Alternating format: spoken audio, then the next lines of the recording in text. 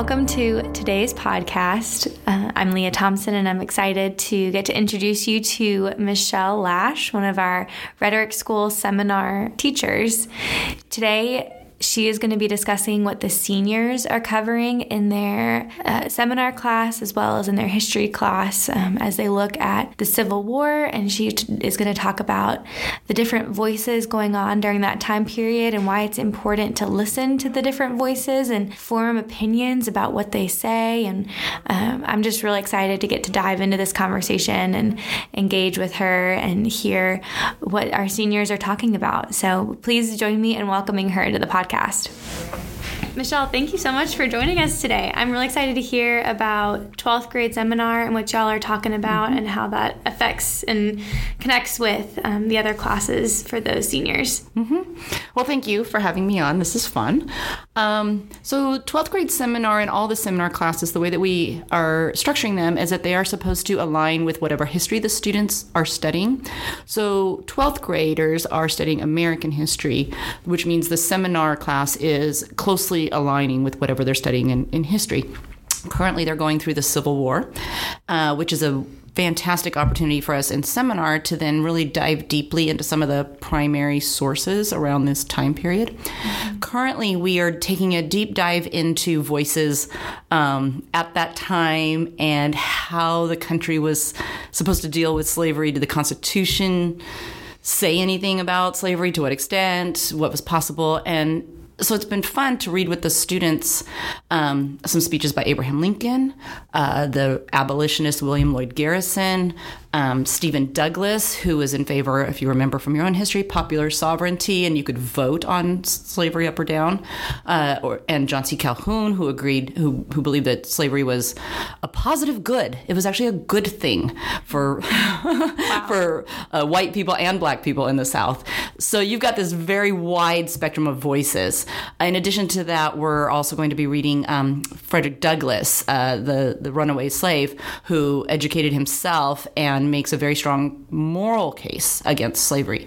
Now, because it's seminar, and because we need to talk about the big ideas, and that's the point of seminar, what's the point of all of this? What's the point of listening to all these voices? And you see right now today a big discussion on the 1619 Project, which is trying to reframe America's founding and say that we are a country based on owning other human beings. That is who we are as Americans. And I think that needs to be addressed and that needs to be countered. And so we look at these other voices, whether it be Abraham Lincoln, Frederick Douglass, Stephen Douglas. Who do they say we are as Americans? And then why does it matter? Does it matter? If we have a story or what I call a founding myth, does that matter? I would argue it matters very much.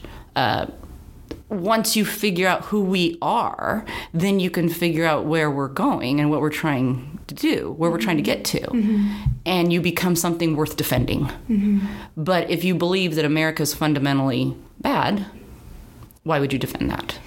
Why would you care? About America. So this is a big thing that I think our students are going to go out there into the world and they're going to hear these exact opinions that say America's not worth defending, America is bad, we have a bad beginning. And I want them to be able to have that ammunition or have thought through those ideas already. Yeah. If that makes sense. Absolutely. So what do those conversations look like? How do the students respond and engage in that dialogue? So we watched a video initially of an interview with Nicole Hannah-Jones, who is the woman responsible for the 1619 Project at the New York Times. And it was about a 10-minute interview that she was doing, and she was making the case that America is founded and grounded in slavery, that our number one and truly only value is the ownership of other human beings. And you can see the students getting kind of, riled up. They were sort of chomping at the bit to say, no, jump out. I had one student who repeatedly kept kind of reaching over, trying to pause the video so that we could just stop because he was done with hearing her say this. So it was interesting, to hear that. And of course, they all wanted to jump in and defend America. But that wasn't even the part I was interested in at the beginning. At the beginning, I was more interested in, do we need a founding myth? Does it matter? Can we just say whatever we want and it doesn't matter? So it was interesting to hear them state the importance of a founding myth and why it's important to know who you are as a country, what you value, what your goals are. And if you switch out the founding myth of all men are created equal, of our Declaration of Independence, if you switch that out for we are a people who believe in owning other humans, well, now you've changed the character of the nation. Yeah. Right? Yeah, absolutely. What did your conversation look like after watching that video? So you watched the video, and then how did the students come back? They said that there was an importance to having a founding myth and an accurate representation of our founding myth. Was there more to that conversation? So one thing, they did a good job of separating out sort of the founders as humans from the founding myth. And because you've got somebody like Jefferson who says all men are created equal while owning slaves. And they were able and really advocated for the separation of him as a human being and what he personally engaged in and his ideas.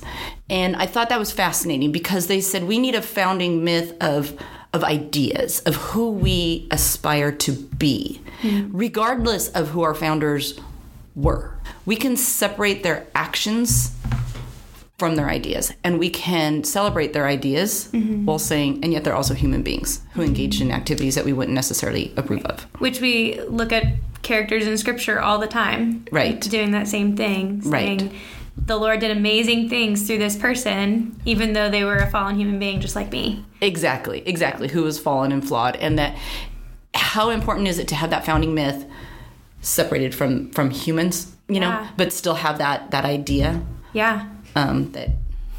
that we want to strive to attain. Absolutely. That's a really interesting conversation, and I'm glad that you guys can have a safe space to engage in that, and I'm glad that the seniors were able to enter into that conversation with you, kind of guiding that conversation. I know our hope for them is that they're going to be able to go from here and take the things that they've discussed and these ideas and be able to engage with their culture and be able to have meaningful conversations that are full of love, that are winsome. And so it's neat to see you pulling that together with them and engaging with them in that. So thank you. Yeah, it's fun. I love it, and we're having a lot of fun. The seniors we're having a lot of fun in there. That's I love it. Thank you. Well, thank you very much. Thank you so much for joining us in our conversation with Michelle today. Her passion for her subject and her love of her students was so evident through our conversation.